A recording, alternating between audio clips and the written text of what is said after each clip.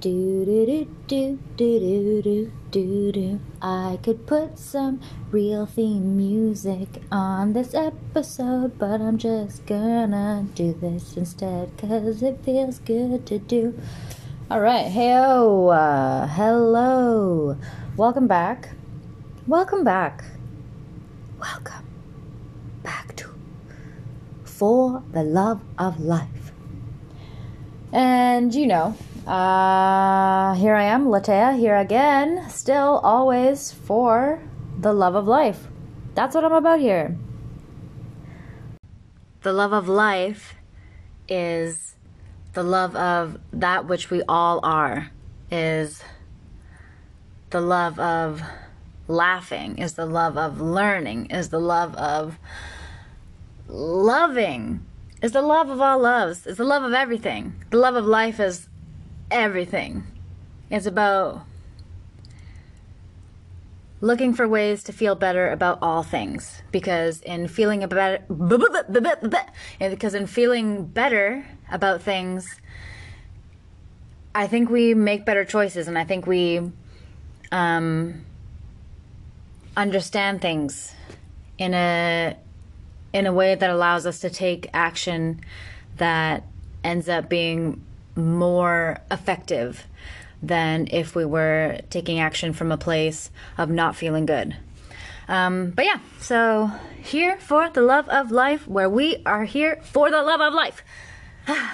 Because it's worth loving, and it's so worth it to be alive. And if you don't feel that way, then I'm happy that you're here. And if you do feel that way, then I'm happy that you're here.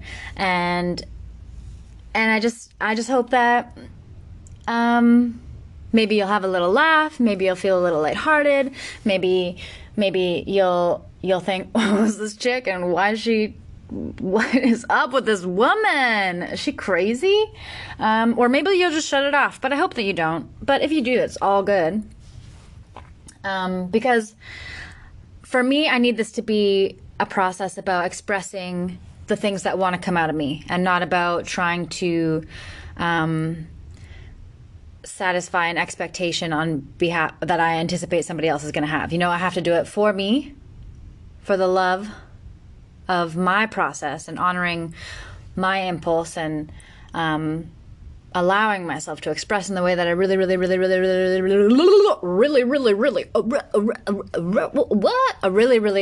know, I would never be a very good DJ. You know what? Don't say that, Latea. Don't give up on your, it's not a dream yet, but it could be. Hey, you know what? Maybe at some point I'll be like, hey, I really wish that I could just do the wick, you know, whatever they call it. And obviously this is an audio, so you can't tell, but I did that little, I was pretending to, you know, on the turntable. But anyways, doesn't matter. The DJ thing is not even a dream of mine. But you know what is? Expressing myself honestly and enthusiastically and playfully, and yeah, allowing myself to just say the things that come up, because I got things that come up and they want to come out, so I'm just gonna let them come out. So hey, thank you for being here, and here we go. I believe that we don't do anybody a service by joining them in their problem. And you know, we see that with the dogs again, because that's the example of this episode. Let's just continue to use that. Yeah, if a dog is acting out in some way, joining them in that way of being amplifies the behavior. One thing plus the same thing makes more of the same thing. And I think about that in terms of, you know, my friends and my family and just other people that I meet and see. When I know someone who's suffering and in a state of, you know, anxiety or distress or anger, or, you know, whether it is that they want to discuss all the things that are going wrong in the world because they have a lot of momentum with that thought and it feels good. It doesn't feel good to be in a place like that, but it feels better to not be alone in a place like that. And so we tend to think that it's that if we join that person there, you know, if we empathize with someone and we feel those feelings with them, that we're helping them in some way, but we're really not. We're allowing them to feel less bad in that moment because they're not alone, but we're not doing anything for their greater good, I believe. And it's uncomfortable for that person to experience the feeling of having to really become aware of the gap between how they're feeling and how they want to feel. But if we're able to, like with a dog who needs some sort of rehabilitation,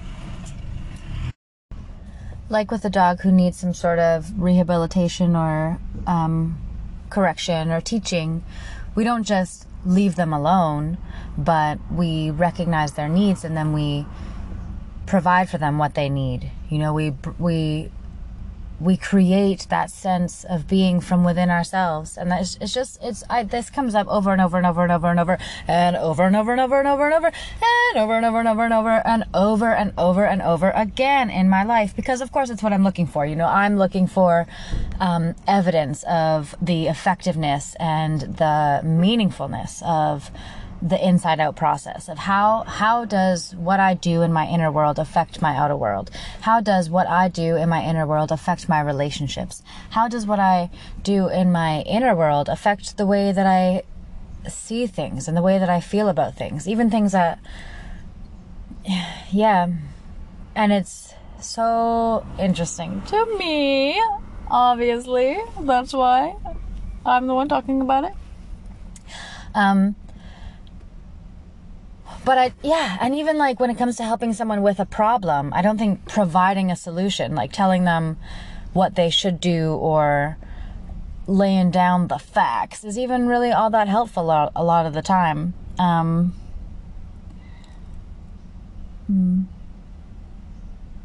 there's a crow who just came to eat in front of me. I love crows. I didn't used to like them, but I love them now. Hey, little fella. What you doing up there? Oh, I just found myself something. Just trying to swallow it. Oh, I'm just going to sharpen my beak a little bit. It's neat that they do that, huh? They sharpen their beaks. Well, I don't actually know if that's what they're doing, but I like to imagine that's what they're doing. It would make sense, right? If you were a bird and you wanted to like peck at stuff to keep your pecking apparatus sharp. Would you call it an apparatus? I don't know. I don't know. But you know what I do know is that at the core of who we are, I know who you are because it's who we all are. You know, I know who I am because it's who we all are. And we all share this thing.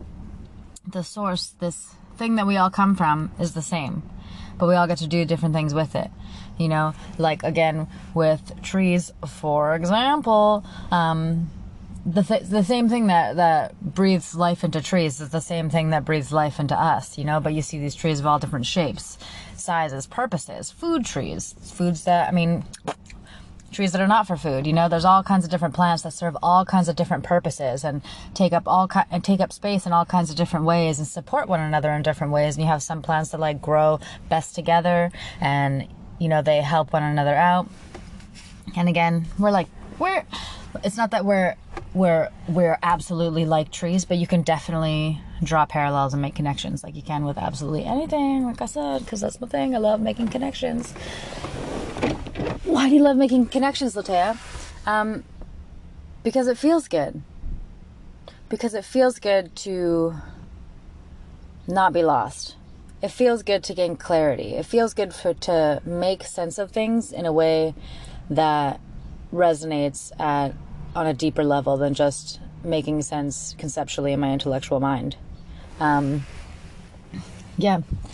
you feel something to be true, it just is such a game changer. Oh boy.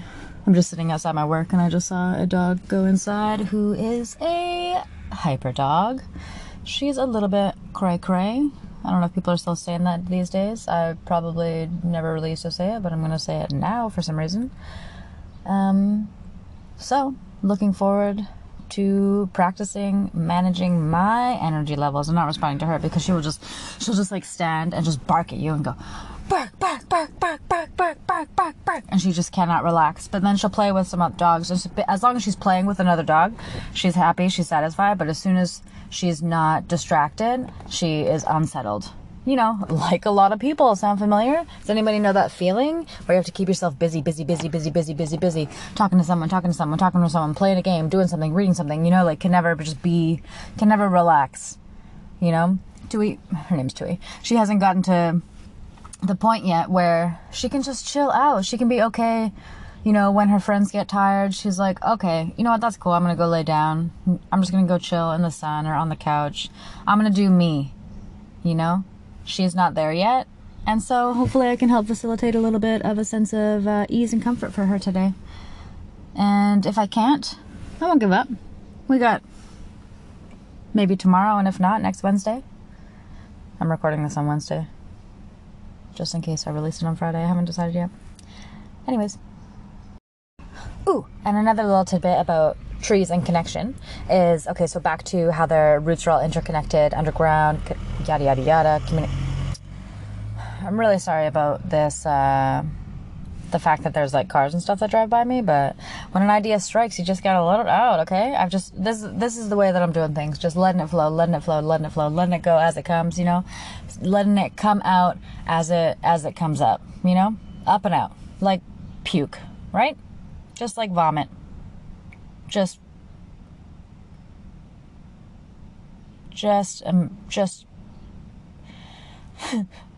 word vomit made of love.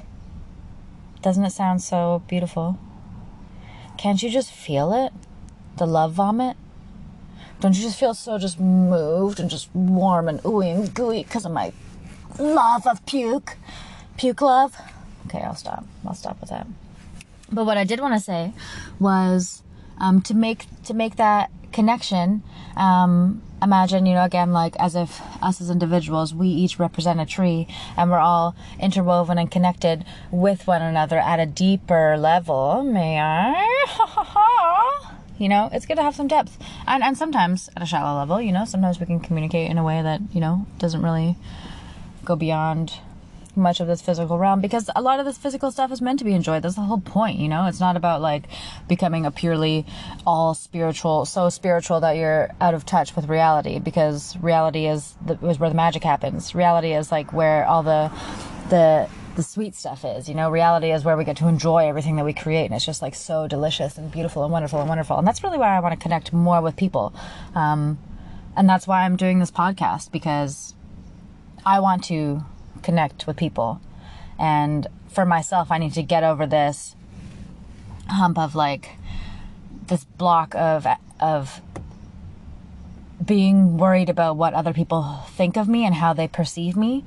In real life interactions, I don't say nearly as much, or I mean, sometimes I say some stuff, you know, but there's definitely like a barrier there, because I'm always I'm thinking about how they perceive me. And that's a lesson that I hope that I learn here for myself. I'm just going to keep repeating it over and over and over again, is that other perceptions of me is not my business.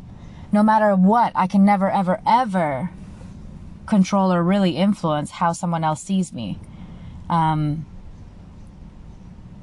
if that's where I put my energy, it's going to be absolutely exhausting. It's going to be a really rough time. And it's going to take away my own enjoyment of my own life. So not about that, right? And I think my understanding is people who know me like, you know, love me and appreciate me. And one of the things that they appreciate is that I am my authentic self, you know, like when I actually do express myself the way that I want to, and just the most genuine, authentic way that I can, I get good feedback. But still, because I'm a human, I introduce resistance and I introduce doubt, and I I develop these thinking traps, because your mind is a little trickster, and you gotta learn to even manage is not the right word. It's like to work with it, know its role, know what it's capable of, and know how to use it as a partner, as a teammate. You know, we can do that with other people too. Don't focus on the thing that makes it difficult. Don't focus on the struggle. Focus on how you can work with it. Because, you know, my mind, my spirit, my emotions, my body, they all serve different functions, and they're not meant to do the job of one another. They're meant to work together collectively to create the whole, to allow for life and growth and sensation and expression and communication and understanding and all the good stuff. And I didn't even get to the point that I wanted to make, which was that with one another, I think we should want to connect. We should connect but not, okay, we should, look at me telling us what we should do as if I'm fucking in charge. We should do whatever feels right. We should do whatever we want to do. But I value human connection. I think it's important, so long as you don't forget who you are above ground, you know? As long as you don't think that you need to be that other tree that your roots are entangled with. Because you don't. You're your own tree. You're your own person. You're your own little piece of life experiencing itself in this body, in this beautiful world that we are as much the creators of as we are the livers of it. Livers of it. Sounds like a bunch of piece of organs walking around. Which, I mean, it's not really wrong. Now, let me tell you one thing. Only one. Just kidding. So many. But one thing that I love. One thing that I love about my life is that I get to learn from everything I do. And I don't think that's because people are out there actively trying to teach me things, but it's because I am always looking to learn. Always looking to learn. Always looking to make connections between things that seem unrelated. And yeah, I love exploring the interconnectedness and the interwoven nature of different elements of this life. I think it's really fantastic. I think about people and our relationships and stuff. Sometimes I imagine, like, when I look at a really tall tree standing up out of the ground, and I imagine, wow, how far down into the earth must the roots of that tree go, and how far or how wide, you know, how much do those roots expand, and not only like expand through the earth and around the ground, but how much is it interwoven and interconnected with all the other trees and plants around it. And I think about that.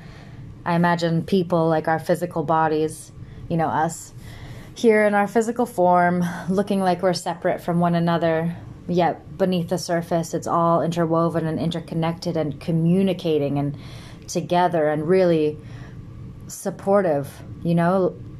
I think it's so neat to see these like very, very tall trees, and I just think, wow, it's so crazy that that's even standing up straight and not, you know, getting knocked over by the wind or things like that. And it all is thanks to the support that it has beneath the surface with the earth itself, but all the other plants and trees around that are connected in some way that is not seen by the naked eye. They're all derived from the same source and rooted in the same place, yet they live different lives per se. They have different bodies. They have different points of view, as they exist in different places. Yet they are all coming from the same place in a sense. And I love that. I do. And I like to think about us being that way too. Even though we're in different bodies and we have different thoughts and we see things differently, the thing that allows us all to be is essentially the same. That thing inside us all that is life itself is the same. And without it, we would cease to be. And the fact that that thing is impossible to be seen, how do we know that it's not connected between all of us, always? I heard something, an idea that my friend said to me, and then someone else actually sent me something that expressed the same thing through some sort of Hindu teaching. But what my friend said, his name's Johan, he's the best. He said, your soul is not in your body is in your soul. And I don't know if that means anything to any of you guys, but to me, I was like, yeah, wow, I feel that, I feel that so much to be true. So cool. Anyways, I didn't come here to talk about trees today. I came here to talk about dogs. What did I want? Oh, yes. Okay, so here's an idea of things that don't necessarily go together, but actually do, because everything can be compared to everything else. Not even compared, that's not what I mean, but isn't it neat how sometimes to understand something we use analogies and we express an idea using subjects that have absolutely nothing to do with the idea, but actually make it easier to understand? Isn't that so neat? Language is so neat. Anyway, so today, as per usual, I like to think about how our thoughts and our intellectual minds and our, the thoughts that we think affect the way that we see the world and the way that we experience the world and the relationships that we have with other people and the relationships that we have with ourselves and the experiences that we have and all of the things. And so I work with dogs. I did say that before, but just in case this is your first time here, welcome to my podcast. And also, I work with dogs, just so you know. So you know. Now, dogs do such a fantastic job at teaching me to train my thinking patterns. Oh, how do they do that, Latea? Okay, let me just tell you. Sometimes we'll look at a behavior of a dog and we personify it. We'll describe it in a certain way as if the dog was a human, and what that actually does is it causes us to misunderstand the dog and what the dog is expressing. When a dog is behaving in any sort of behavior that we perceive as misbehavior, is generally the dog expressing a need that's not being met. A dog that runs around like crazy or is destructive towards, our precious belongings, has a lot of energy that it needs to expel or express, and it needs an outlet, it needs somewhere to direct that energy so that it doesn't come out in a destructive manner. And that can be said the same for our minds. You know, as conscious beings, it's our responsibility to guide our thoughts and recognize when our thoughts are gathering momentum and in a destructive manner, and redirect it to something that's more beneficial. It would actually be honestly a struggle of mine a little bit, is communicating with people. It's another reason why I love dogs so much, because they're so simple. They're so easy. They're not out there thinking things about me, really. They're just responding to me in the here and now, here and now, here and now, here and now. And the problem only really comes when we keep telling a story in our mind, and then the dogs respond to the way that we feel about the story that we're telling. Yeah, in order to change a dog's behavior, one, I have to understand the behavior. So to see it as it is, not see it only through the lens of my idea of what I think it is. So I need to understand the nature of the dog, and then be able to communicate with them in a way that they will understand. And in order to adjust or correct a dog's behavior, the first adjustment, it has to come from inside myself. If I want to make a dog act more calm, I need to first become calm. I cannot excitedly try to convince a dog to be calm. If a dog is overexcited and I respond with excitement, what do you think will happen? They will get more excited. Excitement plus excitement equals more excitement. You take one thing and you add that same thing, you get more of that thing. And so understanding how to make those adjustments within myself is huge. And even so in terms of a way that I learned from dogs about correcting my own thinking patterns or stopping a thought from gathering too much momentum, I can compare that to correcting a dog's behavior.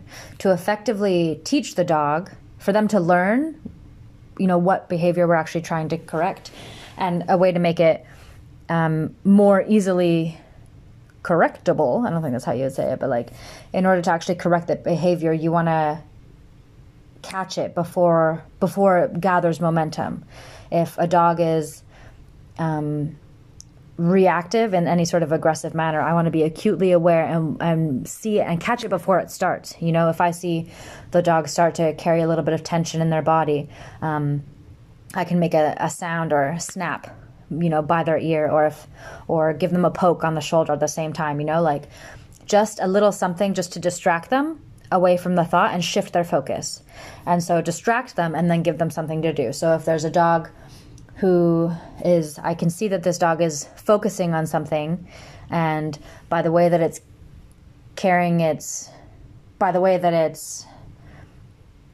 by its body language or the amount of tension in its body, or maybe sometimes they'll move their nose or lip in a certain way. There will just be these tiny little things that I can see, and so that are the indicator that they're about to display a certain behavior. Let's just use aggression as an example. So I don't want to wait for this dog to become aggressive to try to stop the behavior. I don't want to wait for this dog to be barking in a very excited manner to try to get the dog to stop. I don't want to wait for the dog to be lunging at something or someone before I try to control the dog, because that is similar to if you've had a thought and you start thinking a thought and you notice that it's gathering momentum. How do you know if it's gathering momentum? By the way that you feel. If you're noticing that you're feeling quite a strong negative emotion, you're this thought has probably gotten away from you a little bit.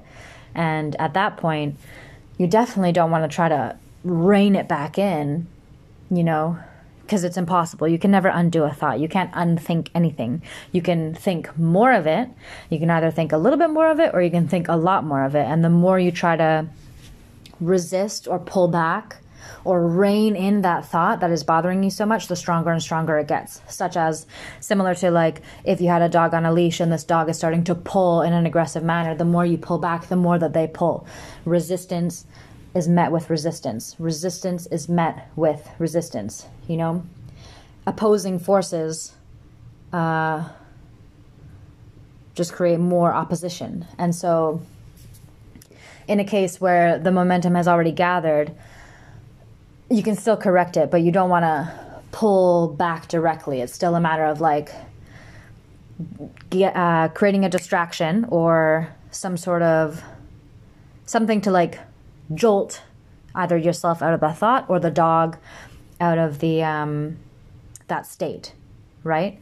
And I like to do the thing that Cesar Millan does, if sometimes where you just give them a little poke, and with a sound, something like that, and that's only meant to just, the way that he describes it is it resets the brain, basically. Is it like it's just this thing that has stopped the momentum. It quickly just stopped it, and it could start up again, but if you take that moment, that instant where you stop it and then redirect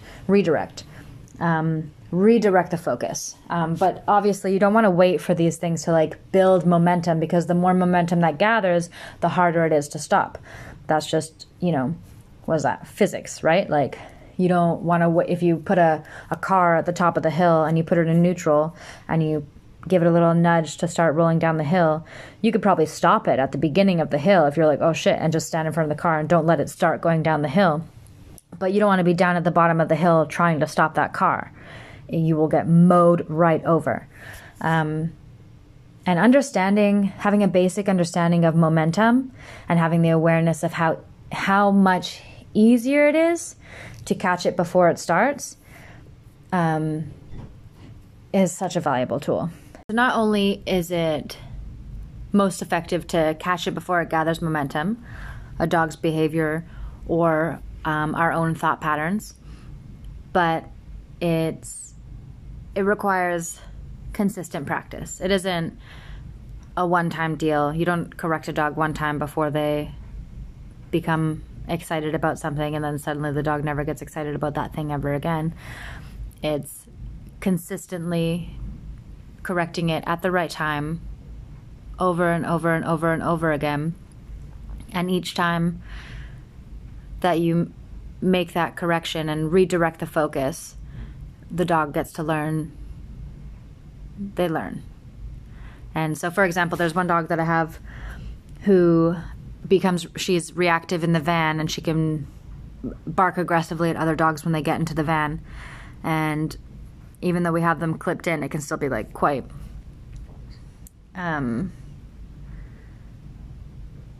scary to someone who doesn't know the dog or doesn't, know that it's under control, okay? But because I see this dog almost every day, we have a little routine. So I know how she reacts when she gets into the van, because she'll jump in and she'll look into the back, and if she sees a dog in there, she'll just automatically respond in an excited manner, barking. And so now, instead of just letting her jump in the van and get excited, I get her to take a moment and sit, and I make sure that I have her focus, so she's focused on me. And then we have a little moment where I'll warn her. I'll just make some sort of, I just basically communicate to her that we're going to get in calm. I check my energy. I get her to sit. I make sure that I myself am calm and relaxed. I open the door. She gets in the chair, and I'll snap if she looks into the back, or if she starts to get a little bit tense, it's usually I'll just poke her on the shoulder and go, ah, and she'll turn around, sit down, and be calm for the rest of the way. But I still do that every single time with her, but her reactivity in the van has gotten significantly less. Now, if she does bark, she'll bark like one time, but most of the time she doesn't make a peep. And then she'll just sit in the van, and it's a relaxed time, and it's really nice and easy. But if I just let her hop in the van when she's excited and she starts barking and I let her become escalated, then it takes a lot more energy to bring her back into a calm state, and it just kind of like gets everybody in a heightened emotional state. And that happens with your thoughts as well. Again, like if you let it snowball and like become this really big thing, then it's a lot more difficult to bring back. So being able to recognize when these things are happening and catch them in the early stages is so huge. And so anyways, Canelo taught me that. But another thing that affects the way that the dogs react is our expectation of them. So because we recall experiences and we remember past experiences and we bring those experiences with us into the present moment all the time, how often do we not want to do something if we've had a bad experience with it before? Or when somebody cancels plans on us a number of times, we then assume that that person isn't going to come, and eventually you stop inviting them because we have this expectation that they're going to still do the same thing. And we do the same thing with dogs, where if a dog has misbehaved or displayed a certain behavior enough times, we now expect that of them. And if it's a behavior that makes us feel tense, or we're anticipating some sort of aggressive behavior, we carry this tension and it actually amplifies the behavior. So in that sense, if I want a dog to no longer have that reactivity, I can't carry that tension within me. And so in that sense, these dogs are such good teachers of inner peace. They teach me how to be aware of my own emotions and how to regulate my own emotions and how to cultivate a calm state even amidst a chaotic environment, so that I can provide that for them to feel and then reflect back to me. And they're teachers of directing focus. They teach me how to redirect my thoughts in the same way that I would redirect them if they're fixated on something. So it's great to have these like physical animals taking up real space and being impossible to ignore, to represent thinking patterns that I might have in myself. And it's just really cool to be able to use my experiences in my waking life while working with these dogs, redirecting these dogs from being overly excited or fixating on a certain dog that doesn't want to engage with them, and just going, getting the dog's attention and going, come this way, and getting the dog to follow me for a little while. And I can play with that idea and imagine, instead of it being a dog, having it be my thoughts. If I have a thought that's really focused on going in one direction, but I know that it's not going to end well for me, I can summon up another part of myself to snap me out of it and go, come this way, follow me, come this way, come over here, and then distract me and take me away from that thought that might be leading me down a path that is not in favor of what it is that I want, or who I am, or who I want to be, and is not going to bring me, peace and love and good relationships. Man, and also the dogs are just so funny. They're so great. But they teach me patience. They teach me forgiveness. They teach me self-awareness. They teach me the importance of trust, of respect, and of love. They teach me how to communicate efficiently and also to cater my communication style to the individual.